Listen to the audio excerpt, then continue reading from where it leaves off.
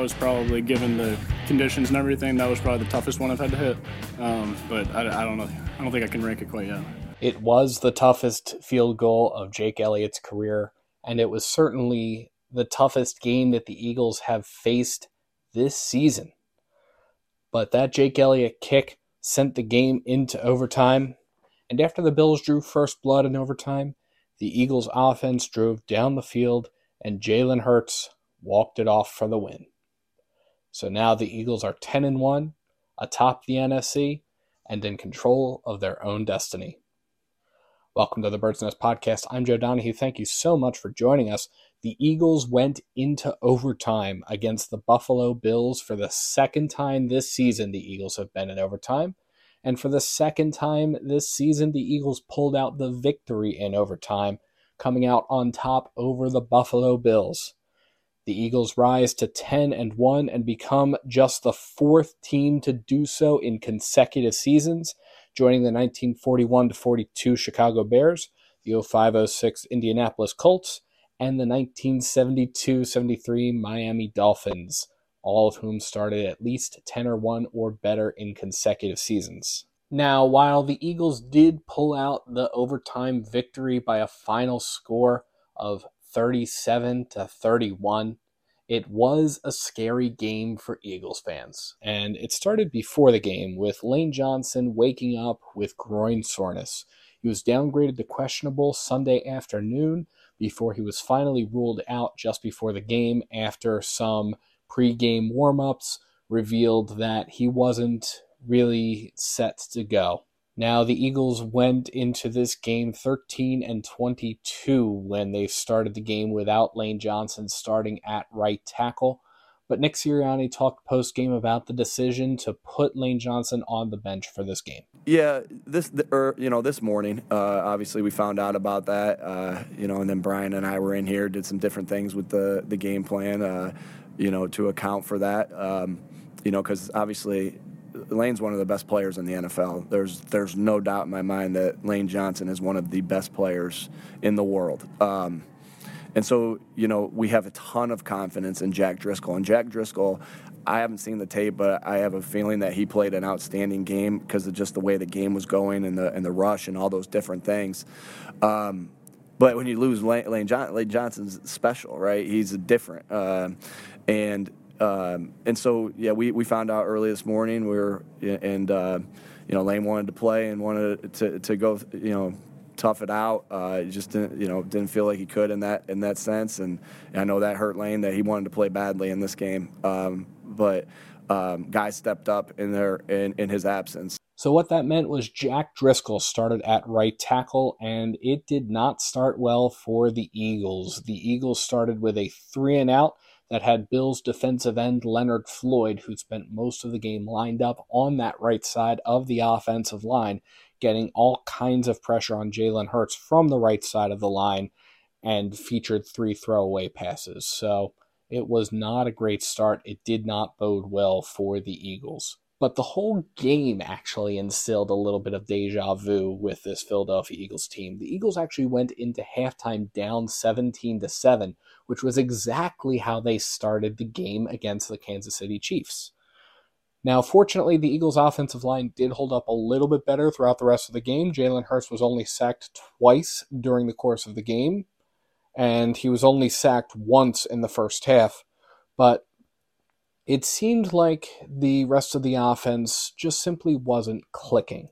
The whole first half for the Eagles was concerning. It was filled with questionable play calling.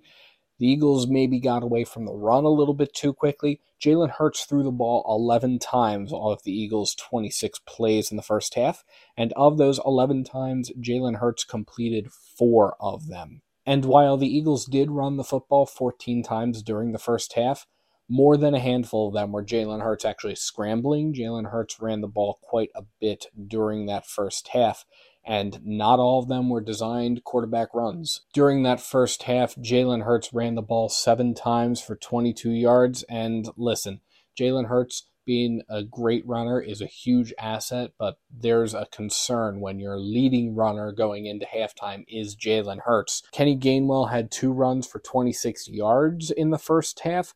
DeAndre Swift had 3 runs for 7 yards, and Boston Scott had 2 runs for 14 yards. So at the end of the first half, the Eagles had just 99 yards of offense compared to the Bills' 276 yards. Now, the Eagles did get more rushing yards on the ground. They had 69 rushing yards in the first half compared to 30 passing, but Hurts' 36% completion rate and 7.0 passer rating were not great stats to see at halftime. Now, for the Bills, 209 of their yards came through the air, but the Eagles did allow 67 rushing yards in the first half alone. Additionally, Jalen Hurts did have an interception. It came off of a deflected ball at the line of scrimmage, so it's not really so much a Jalen Hurts interception as it is a really, really good heads-up play by the defense. But Hurts could have done a better job of placing the football. Now, most of the pressure from the Bills, again, came from the right side of the line, and it made sense because of Jack Driscoll starting. Nick Sirianni talked post-game about making sure that Driscoll got some help. You know, we obviously did a lot of our plan looking how we were going to help him, what we could do, and, you know, starting off a little bit early in the game to do some of those things, but then he settled in and he played a really good game. And so we felt like as the game grew on, we felt like, you know, and that was our plan and see how the game was going and see if we have to continue there. And as the game grew on, we continued to gain more and more confidence in Jack's ability to stop this rush. And I thought, again, it's hard for me to say exactly how that he played without watching the tape, but it seemed like he played a really good game. And, again, big contribution by Jack Driscoll. Now, the Eagles did have opportunities through the first half, but those opportunities were mostly squandered, and it led to a very lopsided first half in favor of the Buffalo Bills. The Buffalo Bills ran almost double the number of plays that the Eagles did. The Bills ran 48 plays in the first half compared to the Eagles' 26. And the Bills in the first half were not only able to force an interception, they also were able to recover a fumble off of miscommunication that occurred when Jalen Hurts tried to hand the football off to Kenny Gainwell, but it didn't actually happen, and Kenny Gainwell dropped the football. These 2 turnovers wouldn't necessarily decide the game, but it would be critical into how the game ended, because if the Eagles are able to drive on those 2 particular drives, get down the field, maybe score a little bit, I think we're having a different conversation, and there's not a need to go to overtime because the Eagles were able to go down the field and were able to score in those cases. Certainly we would hope that that would be the case. And those 2 drives ended with the Bills getting the ball deep in Eagles territory, and the Bills were able to convert both of those drives into points. So those turnovers killed momentum that the Eagles had going for them. The fumble in particular was horrifying. The Eagles were in the middle of a 2-minute drill at the end of the first half.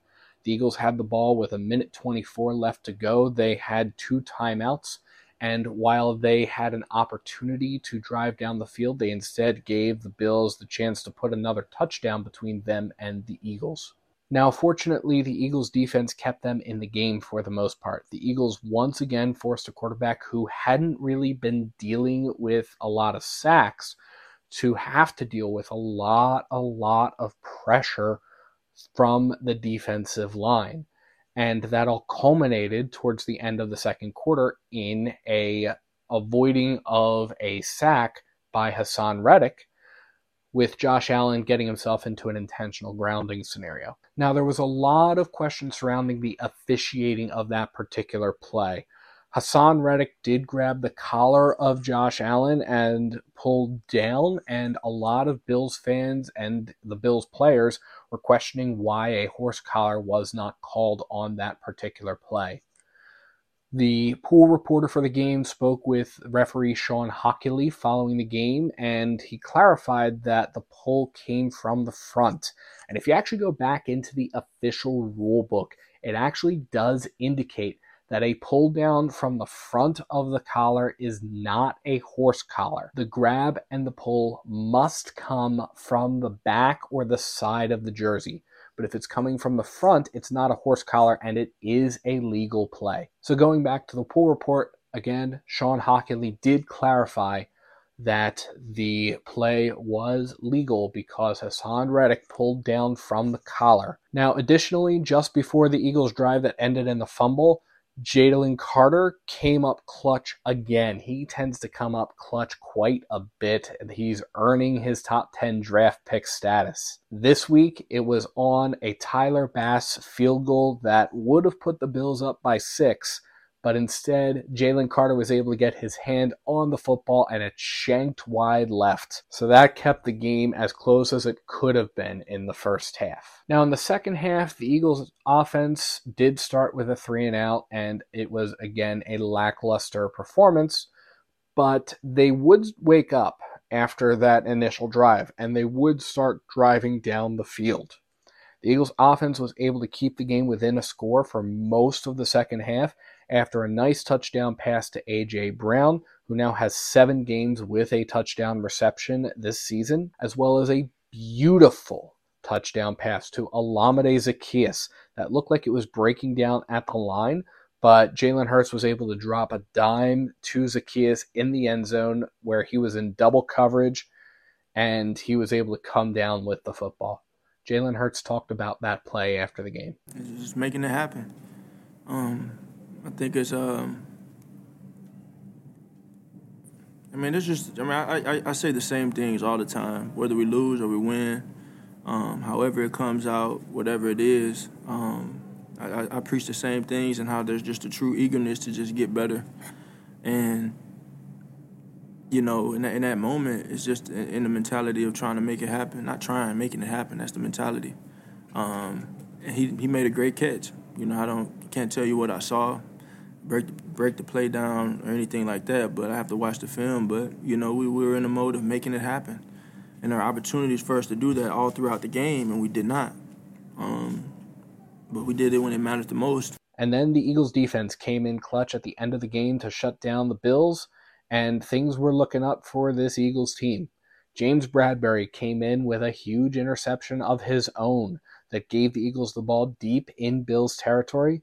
And when the Bills got the ball back next, Brandon Graham was able to deliver a sack to Josh Allen, who is one of the least sacked quarterbacks going into this game. He had just 14 sacks to his name. Now, we were all hoping that the Eagles were going to capitalize on getting the ball back that late in the game after a big third down stop from a sack on a quarterback that really hasn't been sacked a whole lot, but the Eagles were not able to. They went and had to punt the ball away to the Bills, and the Bills were able to run a 5-minute and 14-second clock-draining drive that would give them the lead back 31-28 with less than 2 minutes to go in the game. During that drive, the Bills were able to pick apart the Eagles' run defense. The Bills ran for 45 yards in that drive alone, and most of those runs were for more than 10 yards before Allen was able to start connecting with his receivers,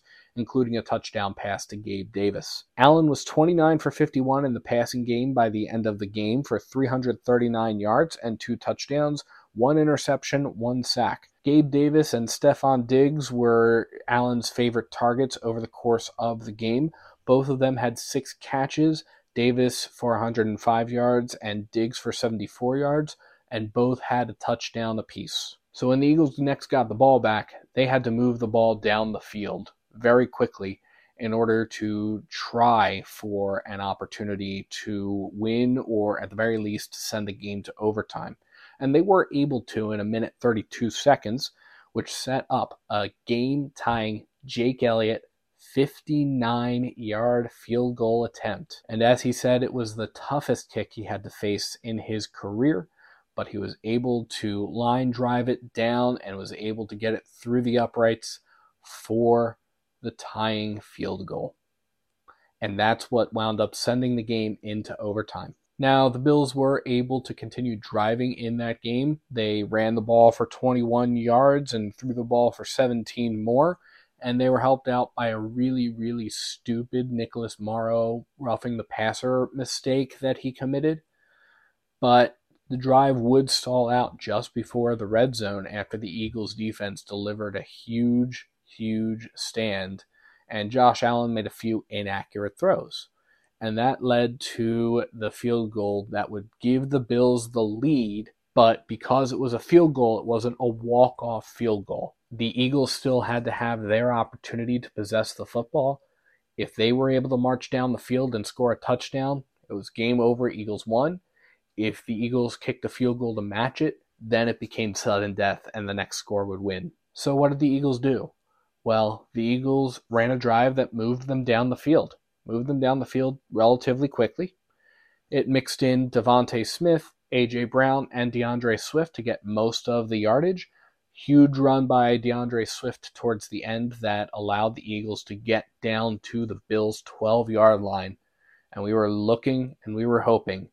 And at the end of the day, it all came down to QB1, where Jalen Hurts was able to keep it himself and pound the ball in for the go-ahead, game-winning walk-off touchdown. Now, we talked about Jalen Hurts' scary stats from the first half, but he definitely cleaned things up late in the game. He did finish 18 for 31 in the passing game for 200 yards. He was sacked twice, and he had 3 passing touchdowns.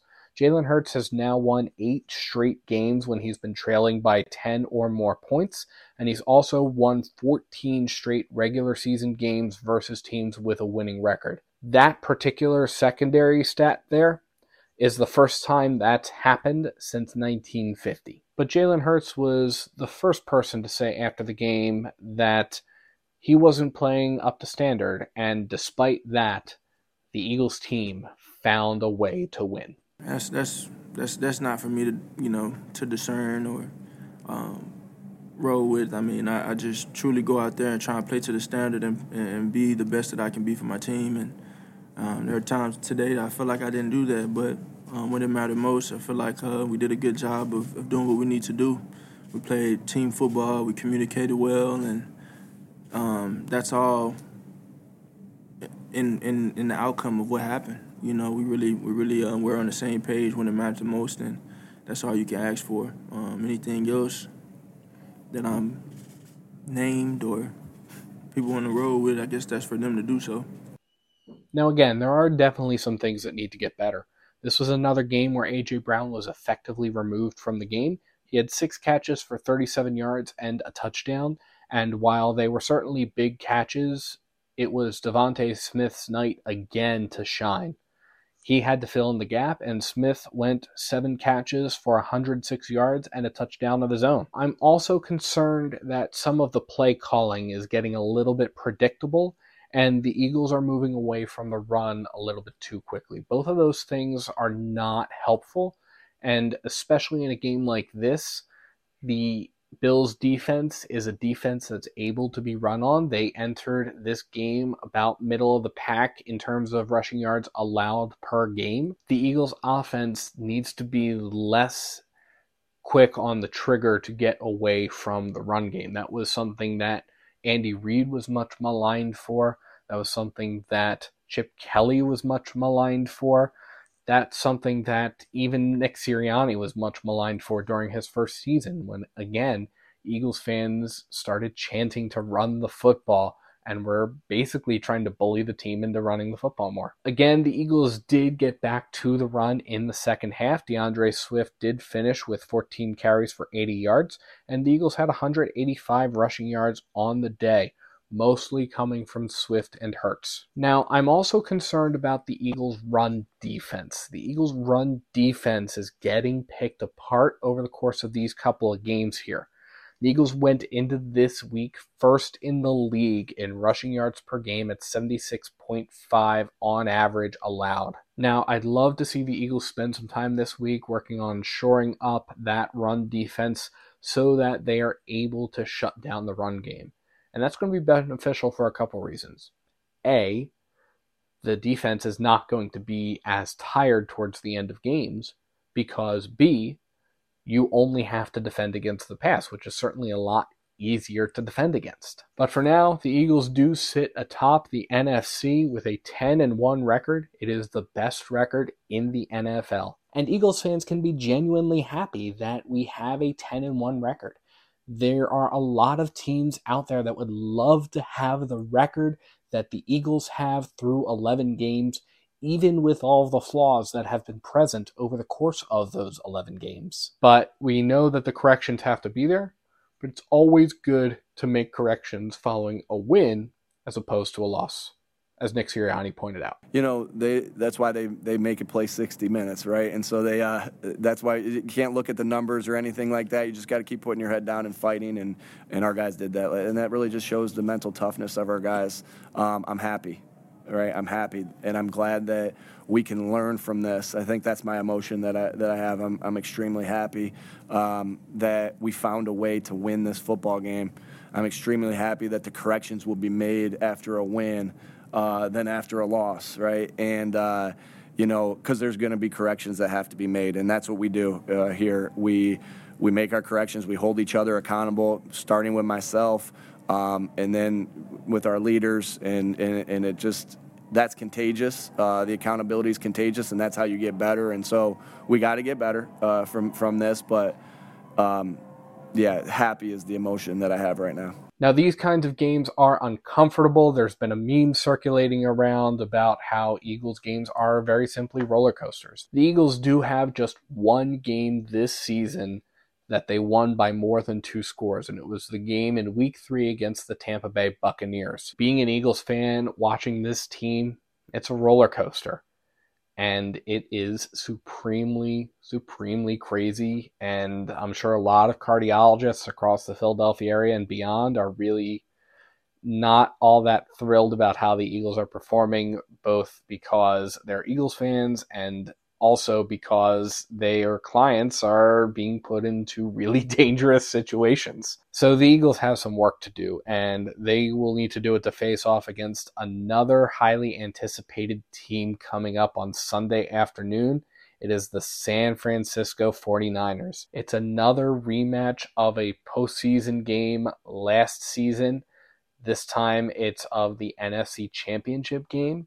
And we'll see Jalen Hurts face off against Brock Purdy. And it'll be a fun game between the two frontrunners for the top seed in the NFC playoff picture, which the Eagles right now currently hold. But for now, the Eagles are able to rest easy.